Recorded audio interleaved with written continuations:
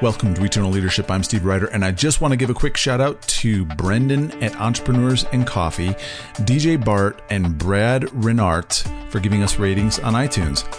We want to thank them and everyone that has reviewed us on iTunes, as well as everyone that has shared this show on social media, with your friends via email, at the water cooler, however you've been telling people. Thank you, because it's listeners like you that have been helping this show's reach these first 2 months exceed both John's and my expectations. So if you haven't given us a rating on iTunes, please consider doing so. And if you like what you hear, please share this with people that you think would like it too. All along during that journey, I had this strange sensation that I could best describe as smoldering discontent. We were living here in Colorado, which was a dream of ours. We had horses that we could ride from the house. We had a house up in Breckenridge. Had all this stuff, but there was this smoldering discontent that I just could not seem to place my finger on. And so I basically was at the end of my rope, to be honest with you. I tried changing firms. I had tried bought all sorts of stuff, did all sorts of vacations, and it just dawned on me that, you know what, this is probably a spiritual issue.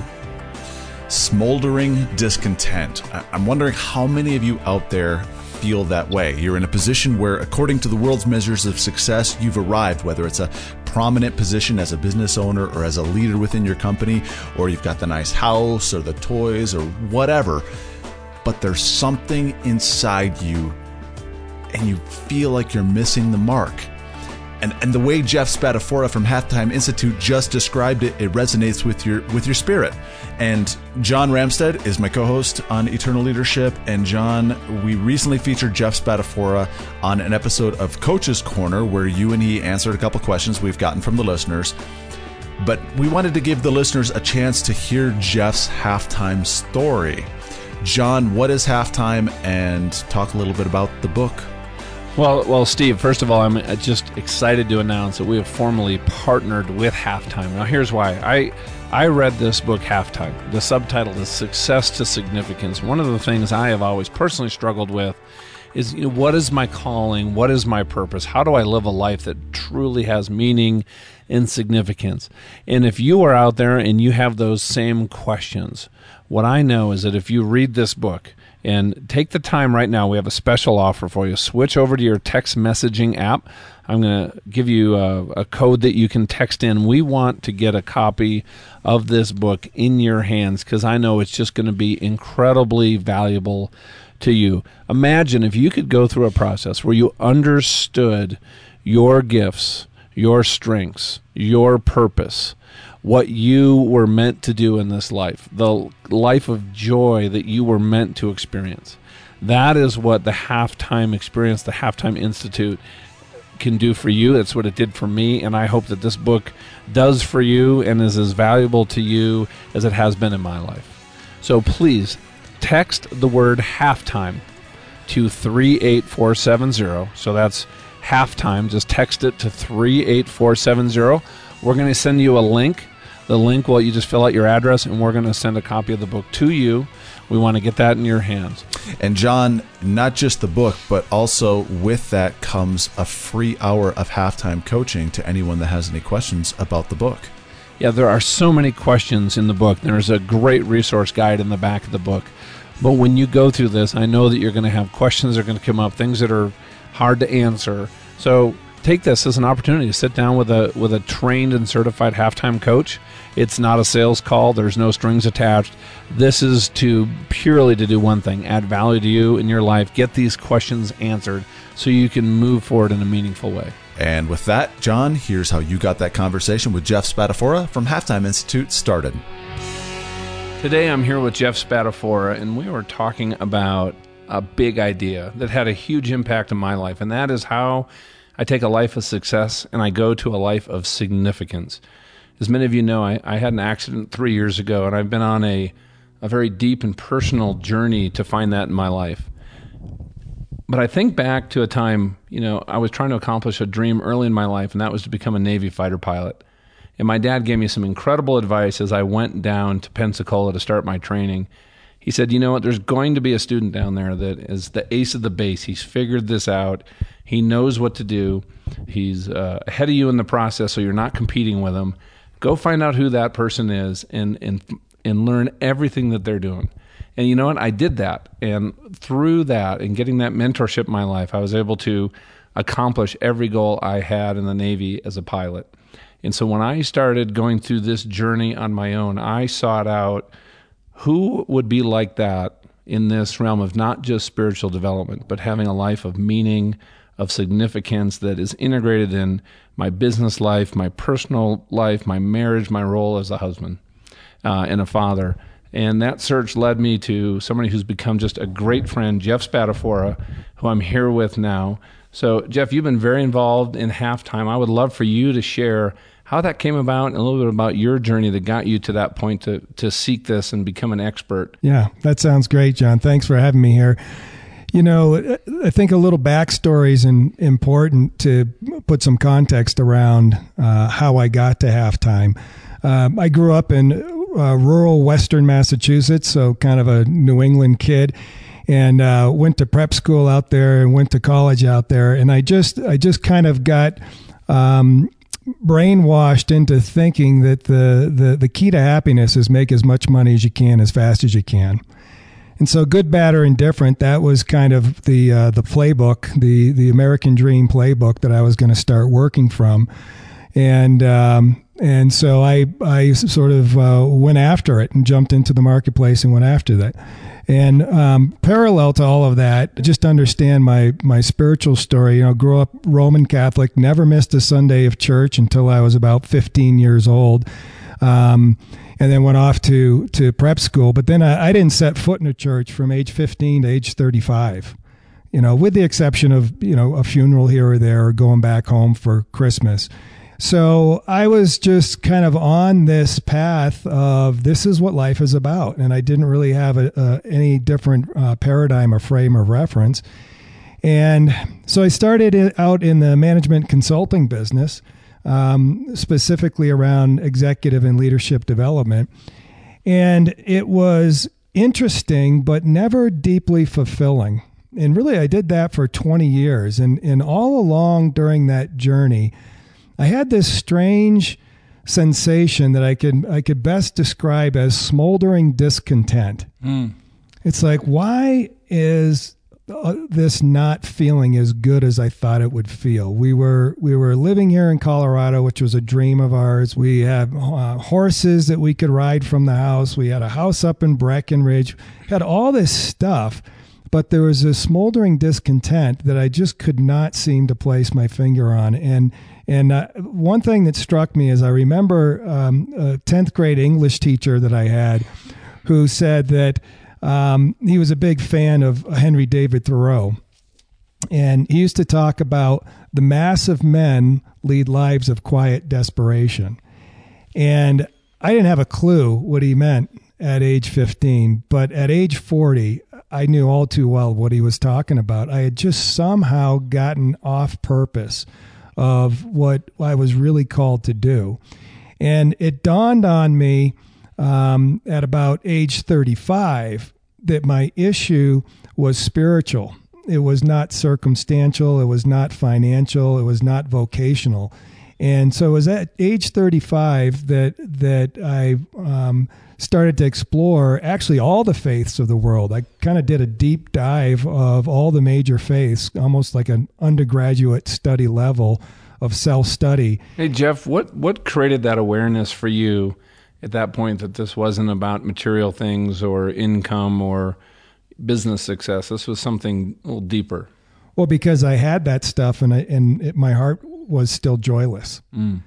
Now, if somebody at age 20 told me, hey, material things are going to be empty, I wouldn't believe it. But about mid-30s, I was experiencing it. So it wasn't like I was wise enough to take the counsel of somebody older than me. I was feeling the pain of it. And so, you know, for me, it was just an existential thing. It really was. I know that's kind of a, you know, cliche term, but it really was. It's like, why am I not happy? And so I basically was at the end of my rope, to be honest with you. I tried changing firms. I had tried bought all sorts of stuff, did all sorts of vacations. And it just dawned on me that, you know what, this is probably a spiritual issue.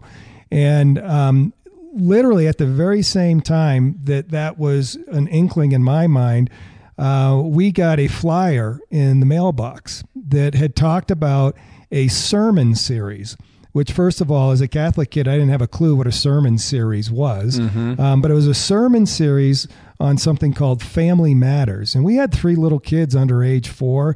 And my wife and I, Michelle was not a believer at the time, she and I both thought, maybe we should think about getting our kids into church, not really for the spiritual or the eternal reasons, but just sort of for the moral reasons. And so at the time that I was just really struggling here, and starting to dawn on me, I had a spiritual issue. That little flyer came through, and I just remember going to this little Baptist church, and for the first time hearing the gospel, and I was just shocked that that's who Jesus really was, and how God had orchestrated Jesus as a bridge back to him. And it was just really refreshing. And, at that point in time, I accepted Jesus not as my Lord, but as my Savior. I was willing to take the free gift of eternity, but I wasn't really ready for him to be my Lord. And so I went about 5 years from age 35 to age 40 on this really steep spiritual growth curve. And what was interesting is some of that smoldering discontent actually burst into flames. It was getting worse because what was happening is I started to see that the pathway to joy that was being revealed to me in Scripture was a radically different pathway that my life was on. And yet the horse had left the barn. I had a high monthly debt to service. I had all my identity wrapped up in that. And there was just this giant dissonance between the life I was living, which was joyless, and this pathway of joy that's so clearly outlined in the Bible. And I just said, how am I going to bridge this gap? How am I going to reconcile this? And at that time, did you understand what that gap was? I knew that I didn't know how it played out in a practical level, but I knew something had to change. And so I was fly fishing with a buddy of mine up in the mountains here in Colorado, and I was telling him about how I was feeling. And he said, dude, you're in halftime. And I said, what are you talking about? He said, you're in halftime. You haven't read this book? And I'm like, no. And so he gave me that book, and it was actually, we went up to our men's retreat that weekend, and I missed the whole first day of the men's retreat. I didn't leave my room. I just read the book cover to cover, and I said, this is it. This is bridging. I think this can help me bridge the gap from where I am at my heart level to where I want to be at the heart level, but also from where I am at a practical level to what are some of the practical changes that need to take place. And I was initially fearful that it meant, becoming Mother Teresa, or, I had to quit, my consulting gig and move to Africa.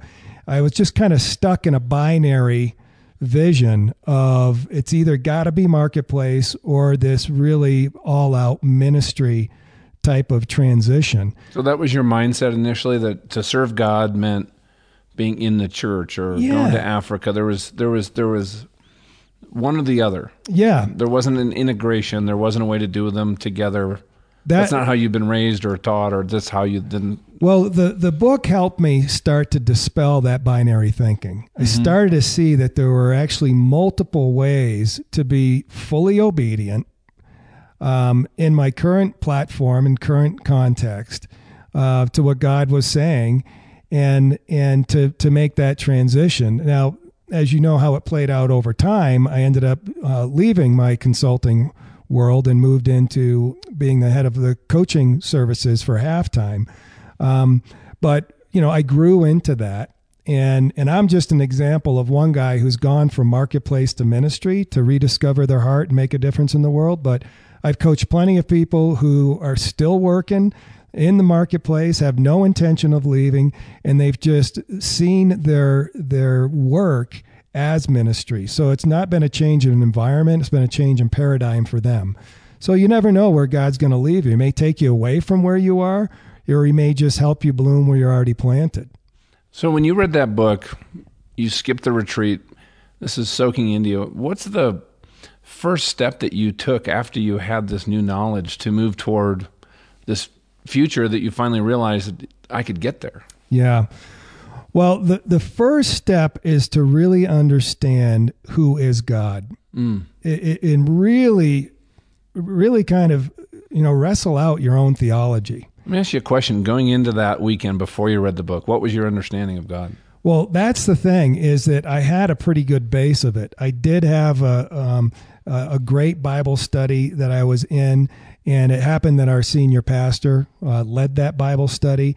So my knowledge of God had skyrocketed over the course of the 5 years up until this point that I reached age 40 and came to this crisis point.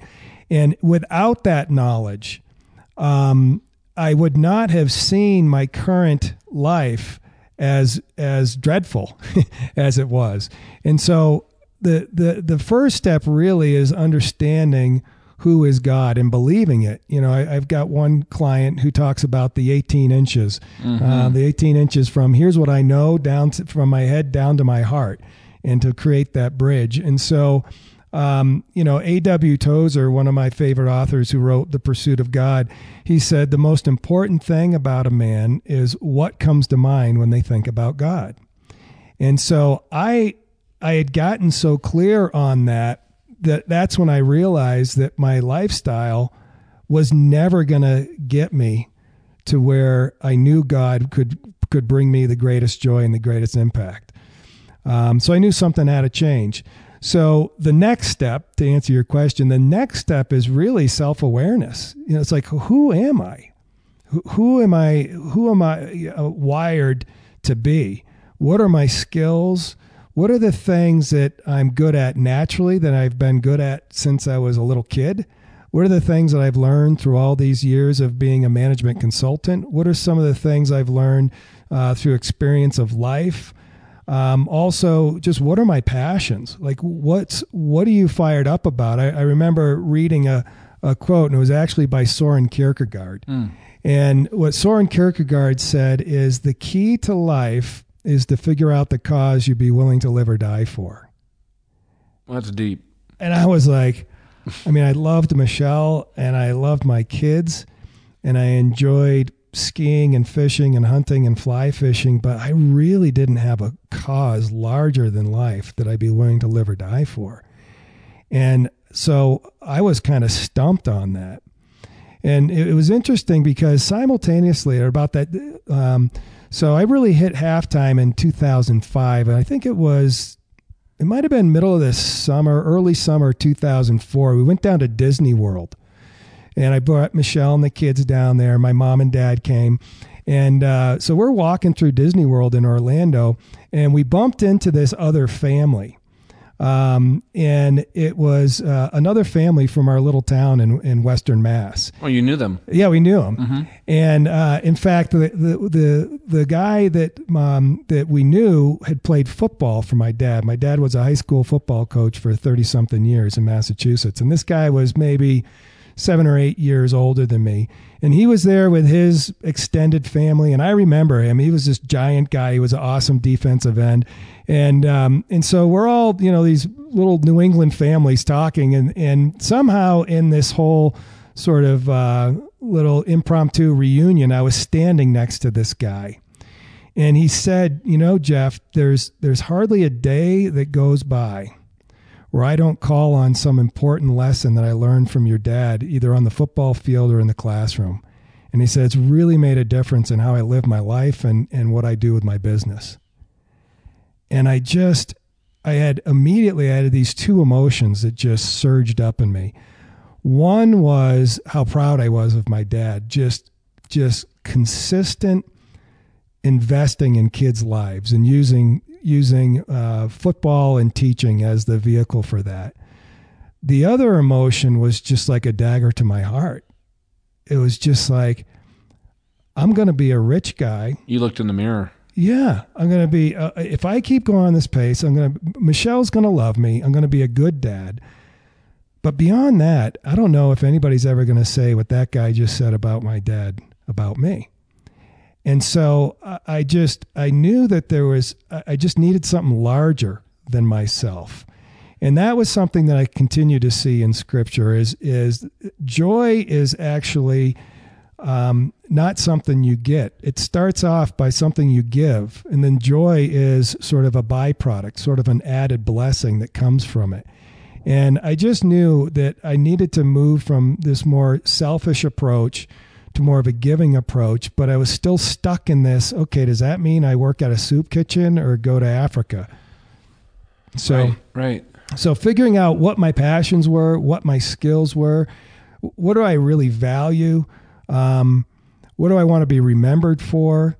When I'm 80 years old and sitting out on the porch looking on the horizon, what do I want to say that I've accomplished in my life? And I just never really slowed down enough to stare those questions in the eye and just be honest with myself. And so that's the first step for a person is understand who is God, get your theology rock solid.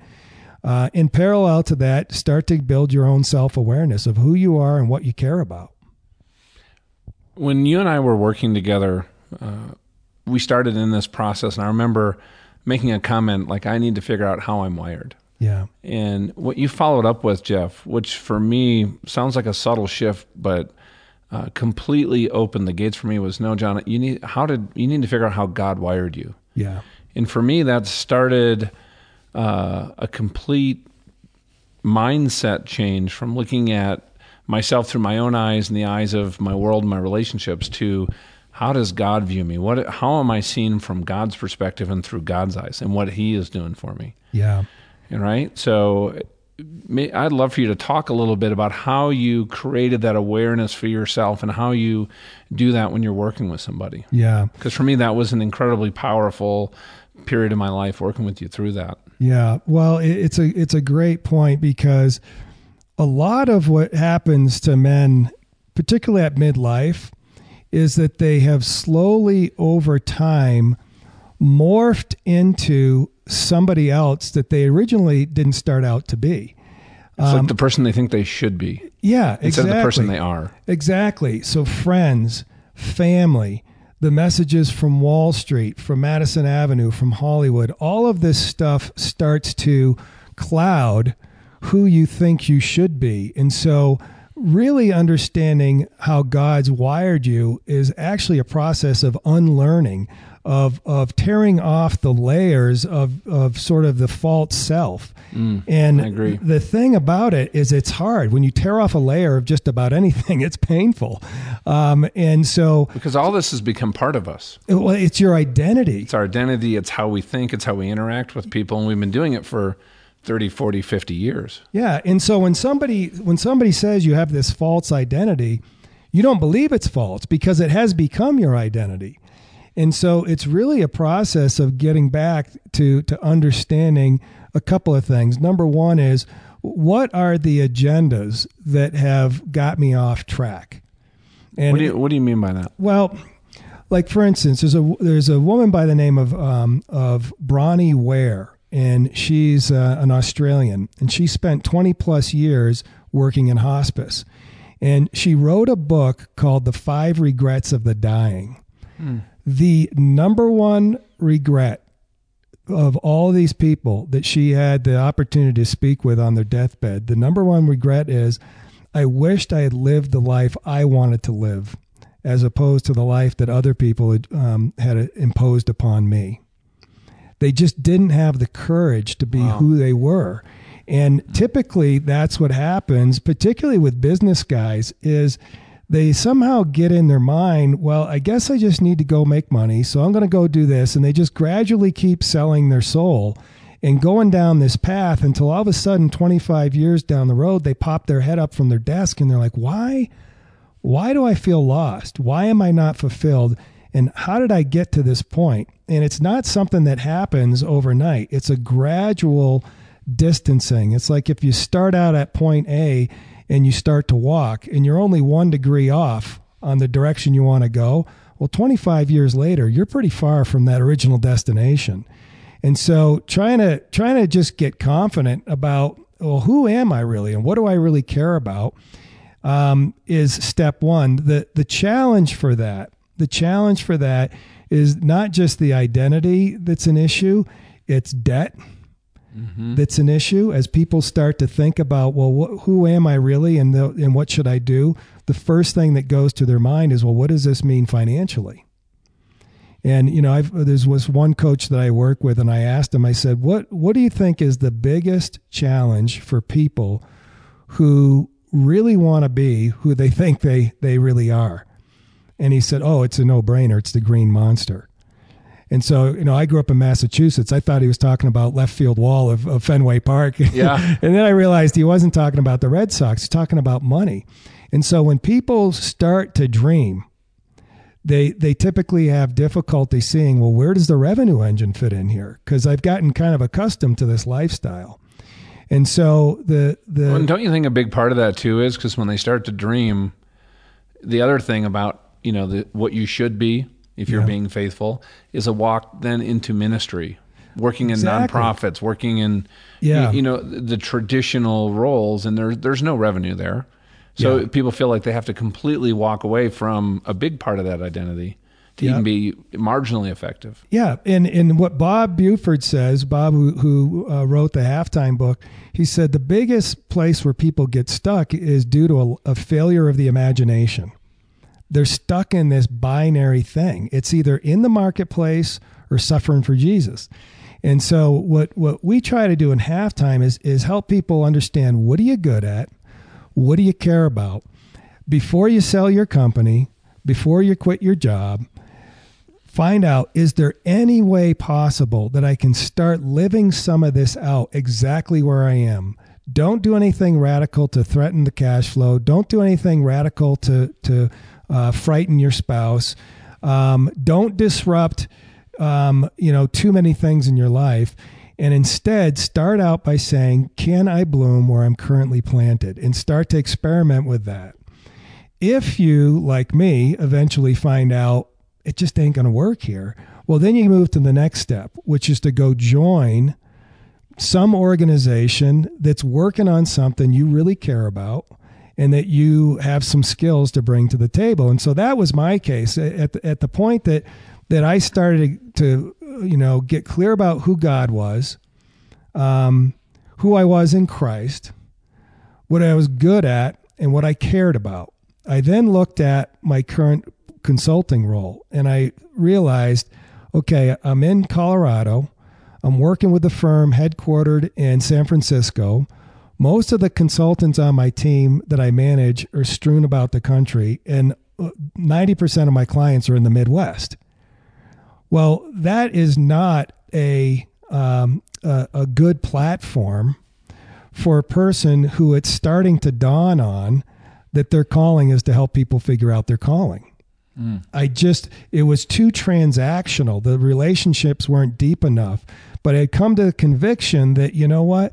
I think the reason I had felt all this smoldering discontent and was off purpose all this time is so that I would have a high degree of empathy for people who have smoldering discontent or off purpose.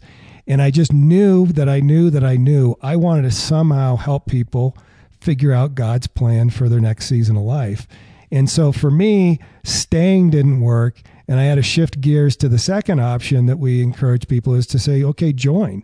Who has traction, who has credibility, who has momentum in doing the things that you want to do. And if you showed up to help them, you'd literally be an answer to prayer. And you wanted to become like that guy you met at Disney World, right? Yeah, exactly. What your dad had done in his life, that was like for you all this huge aha moment. Yeah. I want to be that person in as many lives as I can touch, as God can put me in front of, and have it deep and meaningful. Absolutely. And I want it to be eternal. I want it to not just be making their lives, more comfortable here, but really to be eternal. And so, I just said, okay, so, what organization out there is the 800-pound gorilla? Or as Bob Buford's mentor, Peter Drucker, would say, who is the island of health and strength around helping people figure out their calling and then get engaged in it in a way that brings them great joy and keeps the other parts of their life in balance. And I just kept coming back to Halftime. I mean, they know how to do it. So you had read the book. Right. If I understand it right, you reached out to Bob Buford, and they had just started doing some coaching around this, if I understand it right. Yeah, absolutely. So I called Bob thinking I was just calling the author, and it turned out he had a whole organization that he had created to help people figure this out. And at that season of our sort of evolution as a ministry, we had just morphed from being a book to being sort of going on a speaker's tour to doing workshops. And just at that part of our evolution, they had started to experiment with, well, how about if we coach people? Because going to a great workshop, you know how that is. You have this mountaintop experience and then you walk back into reality and it's just hard to execute. 2 weeks later, it's all gone. It's all gone. Maybe one little teeny point sticks, but that's best case. Yeah.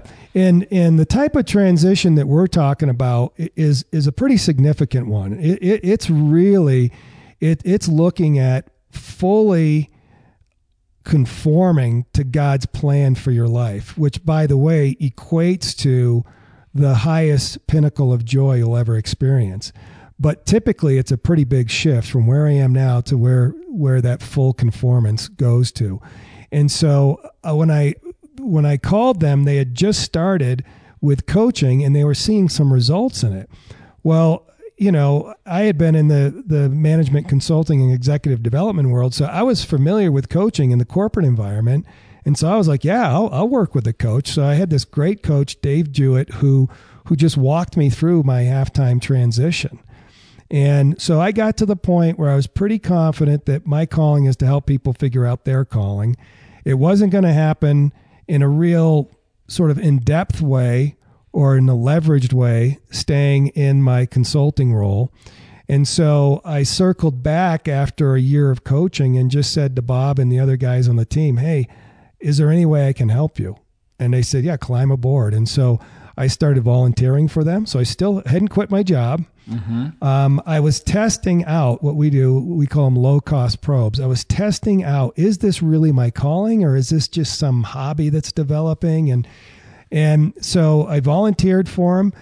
Then I made a big decision in 2006 to actually pose the question to my firm about going part-time. And much to my surprise, a conversation that I feared for a number of months went great. They said, go for it. Now, there was a caveat. Part of my role was it was a eat what you kill type of thing. So I would close the consulting gigs, but then I would also muster up all of our internal resources and manage all the consultants to deliver on it. And they said, hey, if you can continue to be a rainmaker and lead the projects to client satisfaction, you could work a minute a day. We don't care what you do. Right. So I was able to negotiate, this part-time thing. And then I went on staff for 2 days a week with Halftime, and it just blew my mind. I mean, it was literally like having front row seats to watch how the Holy Spirit can change a person's thinking, can change their marriages, can change their lives, and can really, lead them to great joy and great kingdom impact. And after the end of the year of doing this, half ministry, half marketplace stuff, I said, I don't care about the marketplace anymore. I want more of this. So how long has it been that you've been at Halftime full time? It's going to be 9 years in a few months. So in 9 years, you become head of coaching. You have, 30? How many coaches do you have? 36. So 36 coaches. Yeah. A question I would love for you to share is looking at people you've worked with as a Halftime coach that have gone through this process and really have borne the fruit of this process. What's something that they've done or they've had in common that's allowed them to go through this and really get to that other side you talked about? Well, it's a great question. The typical Halftimer is a type A business person, man or woman, about 75% men, but we do have a lot of corporate women that are a part of the program. They come in thinking that their problem is a doing problem. I need to do something different with my life. And we know at halftime that it's more of a being problem. It kind of goes back to sort of a who am I in Christ issue. Right. If you go to that spiritual side too quickly with somebody that wants to put their energy into the practical side initially, you'll scare them, or you'll just sound like it's a whole bunch of spiritual mumbo jumbo. Or they'll say, I can get this at church. Why do I need this from halftime? So we start out by letting them take that energy towards doing. And we really kind of almost, it might appear at the surface level that it's kind of secular. Okay, let's do some assessments. Let's understand your skills and all this kind of stuff. But what eventually happens is at some point in time, through the questions the coach asks or through the Holy Spirit, it clicks that this is a bigger spiritual issue than I thought.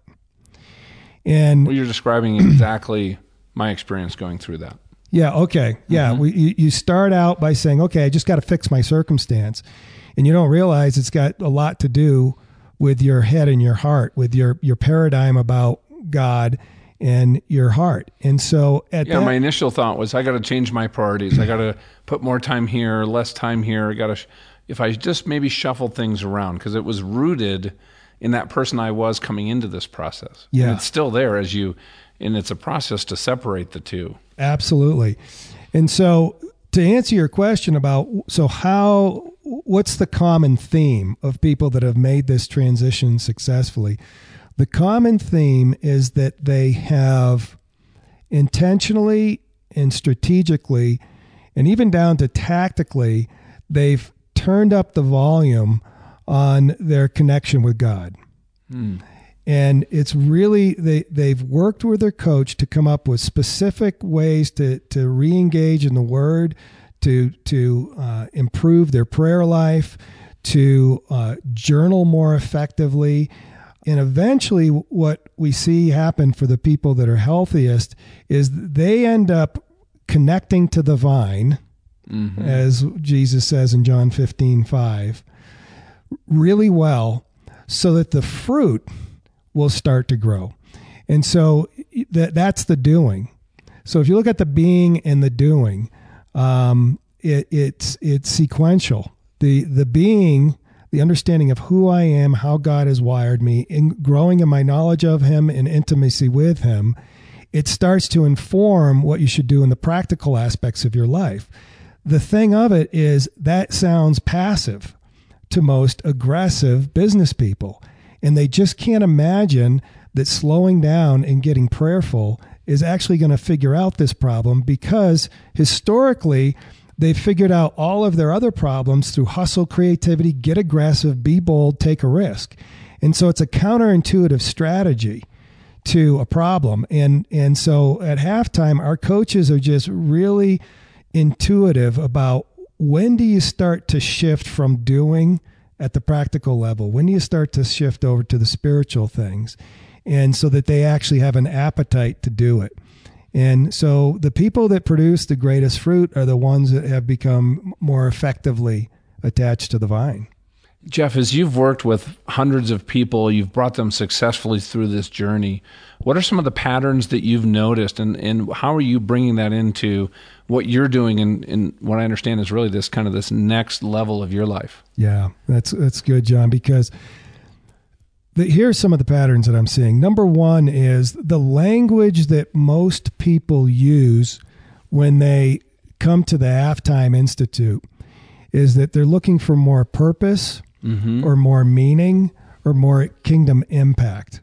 That's typically the vocabulary we hear. And can they define it at that point? They don't. They can't. That's why they're coming, is I know I want this, but I don't know what it looks like at a practical level. And there's a lot of barriers to figuring it out. So can you help me? But if you peel back the layers of the onion, just with a couple of key questions about, well, why do you want purpose? Why do you want meaning? Why do you want kingdom impact? The real root motivation of it all is joy. People are just craving joy. I'll even use interchangeably the word peace. And so what I've learned over the years of coaching people here at the Halftime Institute and training all of our coaches and helping them help their halftime clients, what I've learned is that there's like a model. There's a model for growing into joy. And the model is, I've already alluded to, it's a balance between being and doing. And to help people get really practical about, well, how do I grow spiritually? That's the being access. Like specifically, what should I do with my prayer life? How do I study the Bible differently? And a lot of people, what happens when they come in, they just think, I've got this Christian stuff. Man, I've been a Christian since I'm 8, you know? And what we typically find is people know about God, but they're not experiencing him. And so some of the most literate people biblically still don't know Jesus Christ and still have never really had an encounter with the Holy Spirit. Yet they don't know that they don't know. And so one of the two dimensions that they need to pay attention to is to figure out, how do I grow in the spiritual dimension? And then the other dimension is this practical dimension. How do I take what I'm learning and also who I am becoming, and what sort of adjustments do I make in my marriage? What sort of new paradigm should I have about my finances? What about my parenting? What about my work? What about my service? And so what happens is that it's the old saying, essence begets action. Mm-hmm. You know, who you are just naturally manifests itself out into the world. And so I've just noticed that there's these two pathways, is the spiritual and the practical, the being and the doing, and just helping people make that translation from the spiritual into the practical parts of their life. So if I understand you correctly, there's spiritual growth, right? You talked about before head knowledge and heart knowledge, right? Yeah. As I move that intellectual knowledge of God into a personal relationship, and I have that in my life, and that seems to be a separate path. And then I have the works that I'm doing, whether it's either serving in the church or running a company. And what you're talking about is coupling the two of those together, integrating those two things, so that I'm actually moving both of those in the direction that moves my life. And that's, if I'm hearing it right, that's what moves you toward this place of just joy and peace when they're working together. Yeah, it's an integrated life, mm-hmm. where your Tuesday afternoon board meeting self, right, is the exact same self as Sunday morning at 10 a.m. when you're tearing up hearing the gospel, mm-hmm. where you can make the bridge between those two. A fully integrated as opposed to bifurcated or compartmentalized life. And so the key to this integration that is really what people crave. I mean, the integration is going to bring them the joy that they want. The key to it is, and this is a hard thing for people to hear, it doesn't happen overnight. Most people think that this transition is some gutsy jump off the cliff decision. And really what it is, it's more like 100 smaller, obedient, courageous steps over an extended period of time. So this isn't flipping a switch. It isn't. You'd like to say you have sort of a road to Damascus, experience, some massive epiphany. And there are many epiphanies I've seen people have, but it's more like hearing from God and obeying, hearing from God and obeying. And over time, that turns into blessing and it turns into joy. Like my favorite book that I've never read is a book by Eugene Peterson, and it's called Long Obedience in the Same Direction. And I feel like I don't need to read the book because the title is just so perfect. I mean, long obedience in the same direction, just tiny little steps. I rarely have met people who totally did a full 180 in their life upon conversion. I know for me, it's just, I would just hand over a little bit of my agenda to God. And then a month later, I'd hand over a tiny smidgen of another part of my agenda. And you just keep doing that. And you just keep trying to listen, learn, and then go obey. You do that over an extended period of time, it leads to a life of great blessing. Well, I got to tell you, because I know this is the mission of Halftime Institute. This is what you do for people. It's what you did for me. So just to share with you here publicly, if I met a friend of mine at Disney World, and let's say it was your son, and I was talking with him, I would share with him the impact that you've had in my life through what you've sown into me, how you've helped me move in direction. So thanks. I love what you're doing. I love for you here as we wrap up, share a little bit for people, what Halftime Institute is, how do they get in touch with you, if they're interested in exploring what you guys have to offer in their lives. Because what I've found is that the biggest growth I've ever had in my life has really come not through reading books or workshops. It's really come in a relationship. Yeah. Personal relationship, somebody who really has my best interest at heart. They're working with me, and we're doing this journey together. So yeah, no, that's great. Well, you can find out about us. Just go to halftime.org, and you'll see all the background on the Halftime Institute. The first thing is to just have a conversation. This is a deeply personal journey with subtleties and nuances that are different for everybody. But we've got a couple of people that just initially you have a conversation with to really understand your story and see if our approach is something that can help you. The other thing that's important is it's 100% confidential. And then at that point, you can make a decision. We have two different programs, both a year long. One happens to be called the Members Program. The other is the Fellows Program. I won't go into the details of them. But both of them have the same three components: teaching, coaching, and connecting. It's about 10% teaching, 80% coaching. So we'll match you up with a coach who's got the same sort of background experience as you do. And then connecting. Connecting is really helpful if you feel like you're being called out of the marketplace, because you typically may not know many people in that world. But the number of people that we've served who have just wholeheartedly realized, I'm supposed to be in the marketplace. The number of people that we serve that we could connect you with to learn from them and to understand how they're making a difference in the kingdom and how they're balancing their marriages and their faith and their family. It's a large number. And so teaching, coaching, and connecting you to gradually over time build a life that's defined by greater joy, greater impact, and greater balance in your life. Well, that's fantastic. Also, I want to let everybody know that Jeff and the Halftime Institute have offered a free copy of the book to anybody who's listening. I had two people give me a copy of that book in my lifetime. They were both sitting on my shelf. And I came to that point kind of where you were, that I was just this deep longing for something else. And a friend of ours, Brian, said, John, you just sit down, read the book. And if it makes an impact, let me introduce you to Jeff. When I started reading the book like you, I literally could not put it down. I was underlining, I was taking notes. So even if you never engage in the coaching or go through the program, which is open to anybody listening, take advantage of this. Go to eternalleadership.com/halftime, and we'll get a copy of the book out to you. I'd love to put it in your hands as a resource. So thank you again, Jeff, so much for your time. This has been fantastic. Thank you. Great. Thanks, John. Like John and I mentioned at the top, Eternal Leadership is partnering with Halftime Institute, and one of the ways we're doing so is to offer the book Halftime and a free hour of halftime coaching to you at no cost. Just go to eternalleadership.com/halftime. That's eternalleadership.com/halftime.